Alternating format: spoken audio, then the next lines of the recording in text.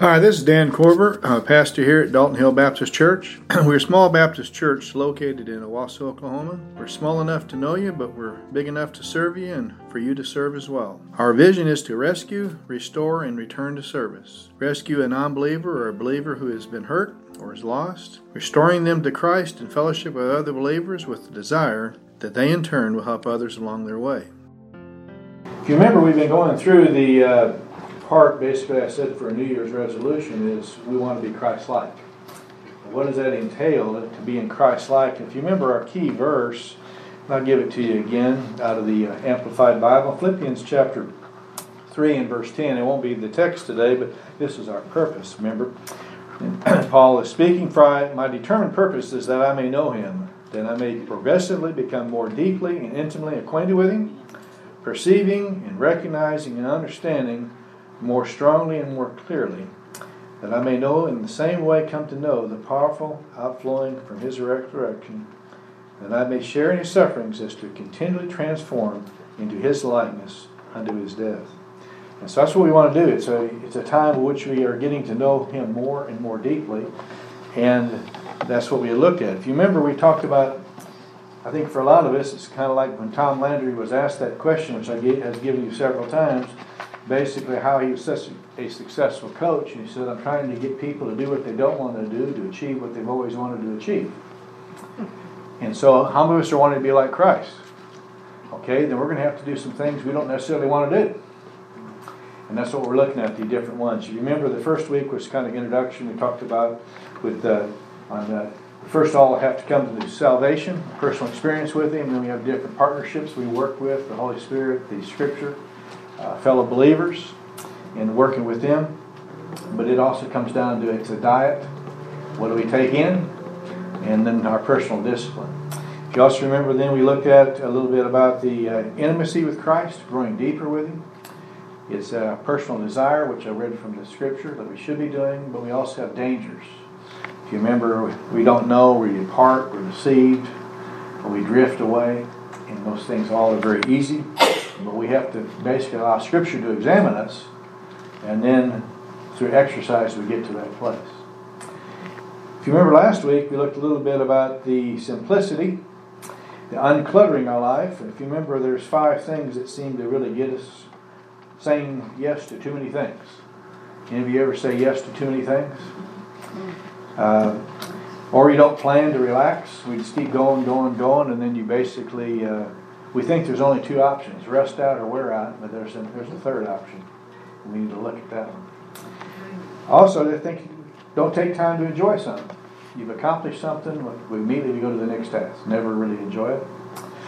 We're in debt, so we have to run off doing work because we have too much debt, or we're captive to the own technology, the own life we've come.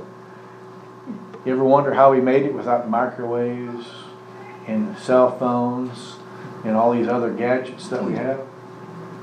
And we say we want a simpler life, but then do they control us or do we control them? And we were looking at that last week, and now I think we also, just the alluring of different things, to really take a look. Is this really what God wants, or is this Satan putting a temptation out there to lure me in? It's a trap. And then obviously being plugged into a local church. Today I'd like to look at just for a title, would be Solitude, Silence, and Service. Many years ago, Dan Rather was interviewing Mother Teresa. I wished I could have seen the interview. Anyway, this is what was said. Dan Rather was talking to her, and he said, basically, you're a woman of prayer. What do you say to God when He in prayer? She said, I don't, I listen. He was kind of taken back, and he said, okay, what does God say to you? She said, He doesn't, He listens. And he looked at her real strange, and he goes, she said, if I have to explain that to you, then I can't explain it. There's a lot of truth to that. A lot of truth to that. And I think it's important for all of us to really recognize. I remember Don many times has made different statements. The Lord told me this week. Well, it's not an audible, but you know it in your own mind. Are you listening? And so I think it's important for us to really stop and think about the solitude, the silence, and then service.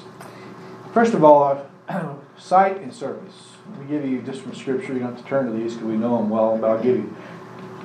There's a difference. In Isaiah 55 and verse 8, God says, my thoughts are not your thoughts, nor are my ways your ways. As high as the earth is from the heaven, so are what?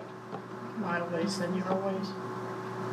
So right from the beginning, we have to recognize if we're wanting to have an intimate relationship with Him, it is going to be foreign to us.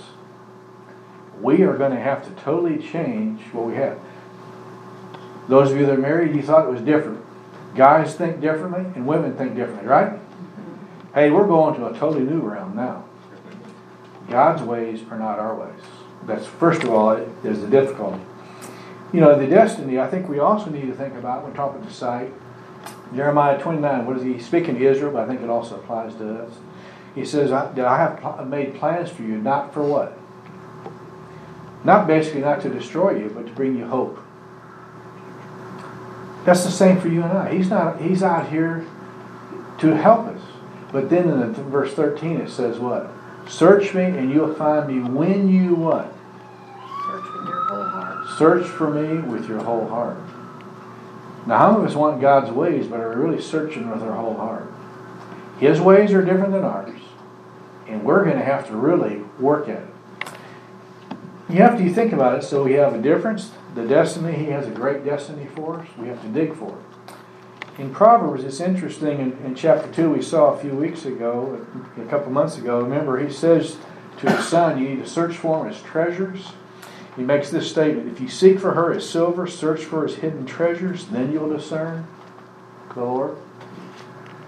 It reminds me a great deal about in Arkansas.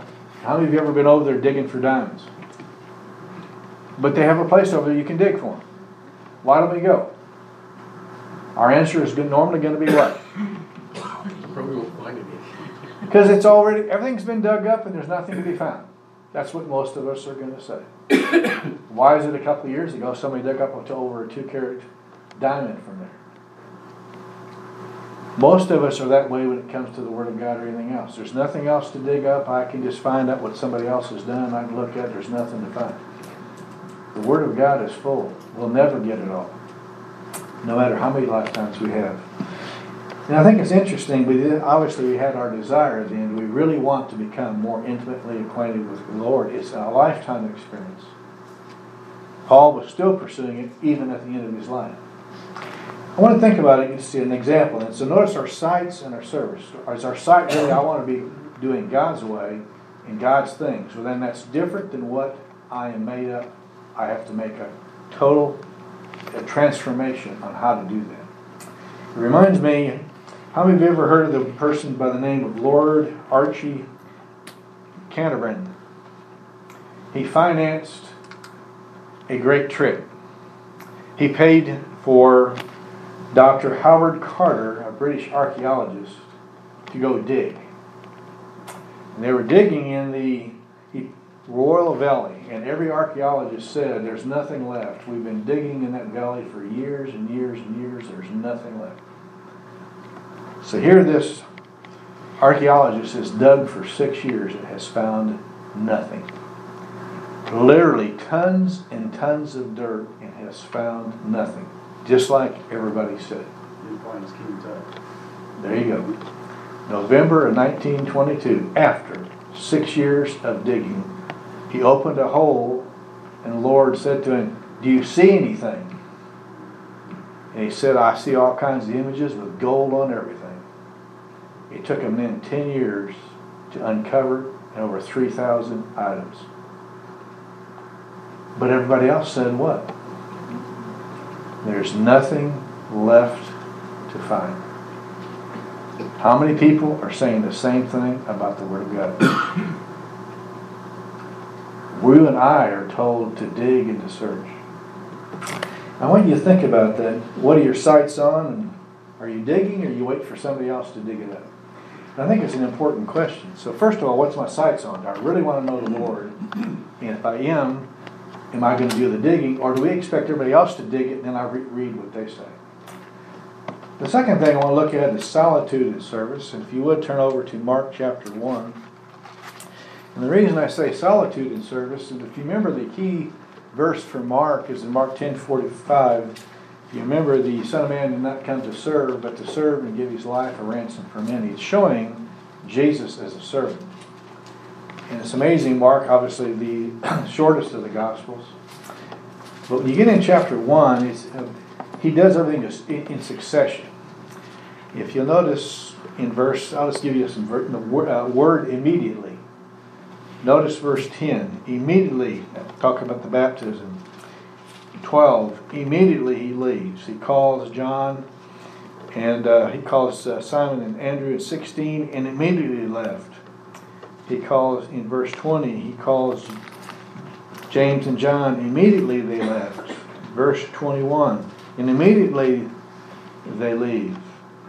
Verse 28, immediately the news happens. Verse 30, he heals Simon's mother-in-law, and immediately she gets up. And you just keep going on throughout the whole thing. Verse 29, immediately. Sound like your day?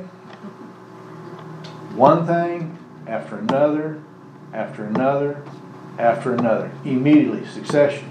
Jesus' day was no different. In fact, his would be a whole lot harder than ours will ever dream of being. In fact, notice in verse 32, when the evening had come, after the sun had set, they began bringing to him all who were ill and those who were demon-possessed, and the whole city had gathered at the door. And he healed many who were ill with various diseases, cast out many demons. He was not permitted the demons to speak because they knew who he was. Has his day ended? No. He'd gone all day long, immediately. And then they're at the house. And he's going, no telling how late he's going there. Service. But notice in between his services, because you're going to find in verse 36 he has service again. Notice in verse 35. In the early morning, while it was still dark, he arose and went out and departed to a lonely place and was praying there. Service, solitude, service. Isn't that what we need as well? But what happens is we're so busy, we do service, and then what happens? It reminds me, I think, a lot of our battery for your phone. It'll work for a day, it might work for 2 days. But if it doesn't get put on the charger, what's going to happen? And how many of us think we're better than our battery in our phone? We're just going to keep serving, and we run out of juice. The solitude, isn't that the same thing you have in Mark chapter 5 and verse 16? Everything's going great in the book of Luke, and it said Jesus would often slip away to pray. How did Judas Iscariot know where to find Jesus? It's not a normal place to be in a garden at night, but he was there so often Judas knew where to find him. I want you to think about the same thing you have. This is pattern. Service, solitude, service. Jesus did it. Notice in Mark chapter 6.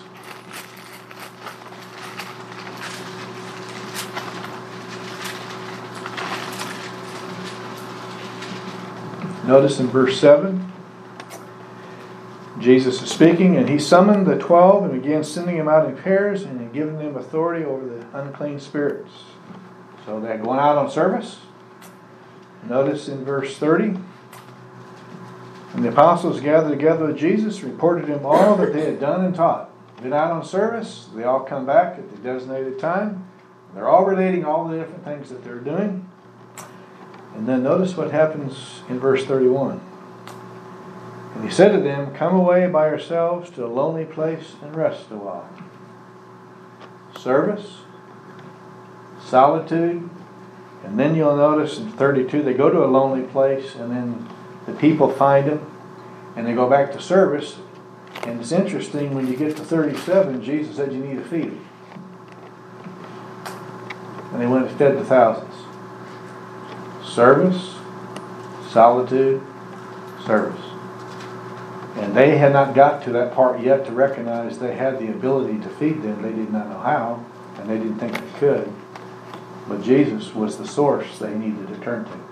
But I think it's important you find the same thing for us. What place does service and solitude have in our life?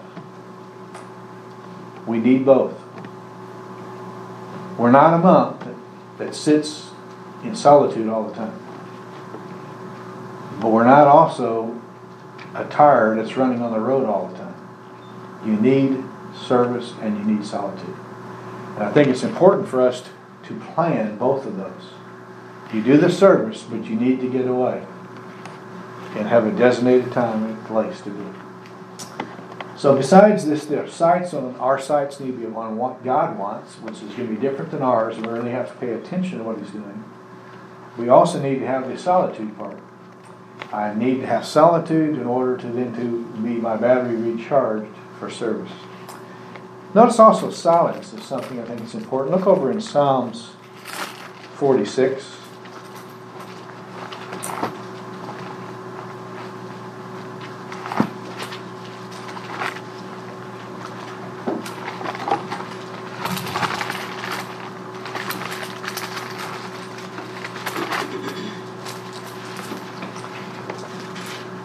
Psalms 46, which is where Martin Luther got his words for his most famous song, "A Mighty Fortress is Our God." And he's an amazing individual. Do you realize he translated the entire Bible into the German language, which became their textbook? And he did it because only a few people, he wanted to get the Bible into everyday man's hands. Up until that time, only the church understood the different languages and could read it. So he did that. He wrote the catechism, the German catechism. So notice, for them to know what to do and how to interpret it. He then also was a songwriter and wrote almost 40 songs. He also composed some of them as well, not only the words. An amazing individual when you think of his life. He was already gone before most of us, in this room at our age now. Of all the different things that he did. But this right here is the text that he used, I think, for the mighty fortresses of God. But I want you to think about the silence is demanded. Notice in verse 1, notice the position. God is our refuge and strength, a present, very present help in time of trouble. Notice the position. What position does God have and what position do you and I have? How many of us have it reversed? It's interesting also, it talks about the refuge as a shelter from danger and strength. But it's interesting, the present help in time of trouble is talk about it, present help in time of tight places. Any of you in a kind of a tight place right now? And I want you to notice what we need to have in this text. What position does God have? Is He the pilot, or is He the co-pilot, or am I a passenger, or whatever? If I get on the plane with Norman, there's nothing I can do. And he doesn't want to give it to me either. Yeah, he will. He'll let you fly. Maybe not land. Yeah. But notice the difference. I think it's important. You think about it. But how many of us are getting on the plane and we're telling the Lord how to fly the plane, how to land the plane, how to take off, and we're trying to tell Him everything. And remember, His ways aren't our ways. His thoughts aren't our thoughts. And notice, first of all, the position. Notice the second thing I think that's interesting, talking about the silence is demanded. He had the promise. If he is in the right position, and notice what he tells you, he's a very present time, a help in time of trouble. When we put him where he needs to be, he'll be there to help us. But I want you to look at, notice the possibilities from verse 2 down to verse 9. He talks about even if the mountains disappear, what's the most stable thing in our, when you think about thing around, is a mountain. He's saying no matter how bad it is, mountains disappearing, earthquakes, or if maybe it's around you, he talks about war. And Israel and Jerusalem has certainly had its share of people conquering and fighting them all the time. No matter what's happening in nature, no matter what's happening in your personal life, if God is where He needs to be, you will have help. Notice when he says all this about the things around you, God's place, my place, no matter what's going on. Notice what he then tells you in verse 10. Cease striving. How many of you find that really hard? It's a military term to mean quit fighting. How many of us are fighting the Lord? Is He really in charge? Does He really know my life? Or am I fighting Him all the way because I believe I know better than what He does? He's taking me to places that I do not understand because His ways are not my ways. He wants to make me more Christ-like. Romans 8 says He's going to conform me to the image of His Son. He already tells you what He's going to do. But His ways and how He's getting you there is not necessarily your way. But you and I are commanded to cease striving. He starts with the position in verse 1. Notice how he ends the same way in verse 11. The Lord of hosts is with us. The God of Jacob is our stronghold. He starts with the position that God should have in my life. He starts with the position that I should have. He ends it the same way.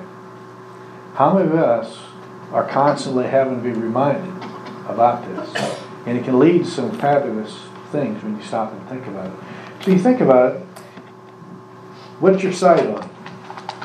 Do you think about it, my sights, am I really digging in the Word of God? Am I really looking at it? Or I want to see His thoughts, His ways. It's something I'm going to really have to search for and make it a daily thing. But then I think besides just the sights, like I said before, the second question, am I following His example so far as do I take time for service but then take time for solitude? You think about that with solitude, you had it, and then with silence it's demanded to cease striving. But then you also had the time when it comes down, then there is a place for it.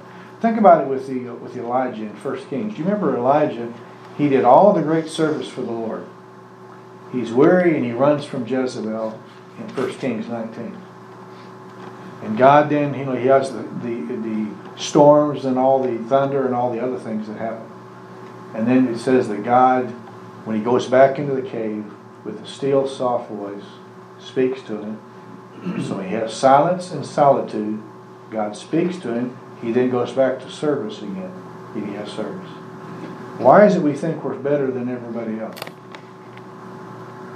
Is my sight really on God's ways? And by the way, who did He appoint? I mean, you think about it, would you have appointed who Elijah was told to appoint? I might have appointed Elisha, but how many of you would want to go after Jehu and some of the other things? God's ways are not our ways. But God has a plan. And I think it's important when we look at it. Am I willing to just simply wait? How many of us are so busy? You get in the car, how many of you are like me, as soon as you get in the car, with the first thing after the engine starts, what do? Radio on. Well, heater? Okay. I figured the heater never got turned off. But we turn on the radio, everywhere we're going, there's noise. And it's very hard to hear the Lord when we have so much noise. Nothing wrong with the radio, there's a lot of good things out there, but at the same time, we do need the solitude. So is my sights really on what God wants? The second thing is solitude. I have service and I have solitude. Go back to service. But then I also need silence when I am just simply listening. Is it better to do nothing, or is it better to do the wrong thing? You think about it with when Jesus had the transfiguration. Remember, they said, "We want us to go build and the deals for Elijah and so on." What did He say? Be still, listen. I think that's what a lot of us need to do. So think about this week when the simplicity, but now we have solitude and silence. We're going to have the Lord's Supper, but let me just play you a song here. I'm going to try. Remember, this is technology, and you know how I am with electronics. Let's see if I can find it. Here it is. Listen to the words. I never heard this song. See if you've ever heard it when it comes to the Word of God. Can y'all hear it? written 115 years ago. Thy word is like a garden You hear it? with flowers bright and fair, and everyone who seeks may pluck a lovely cluster there. Thy word is like a deep, deep mine with jewels rich and rare, are hidden in its mighty depths for every searcher there. Thy word is like the starry host, 1,000 rays of light are seen to guide the traveler and make his pathway bright.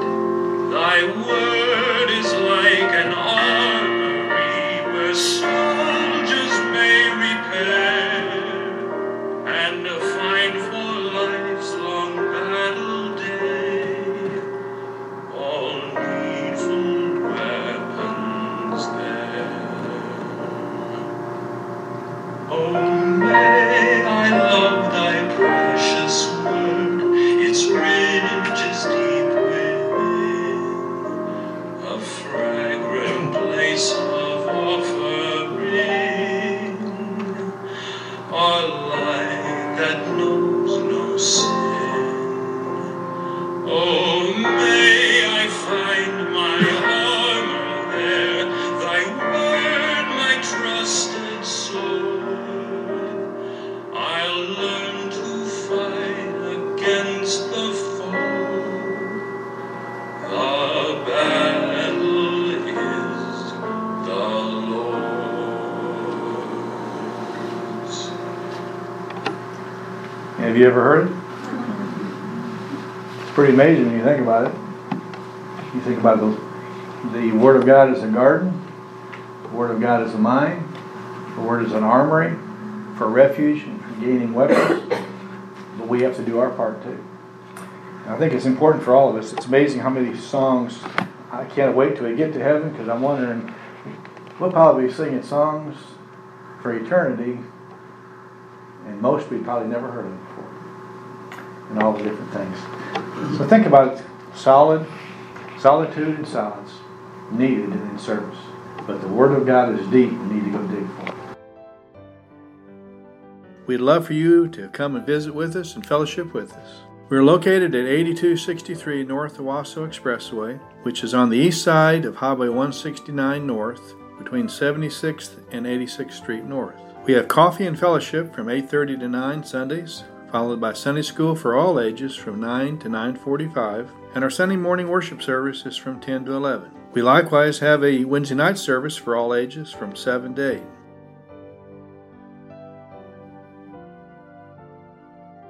Now may the Lord of peace himself give you peace at all times, and in every way the Lord be with you all the time.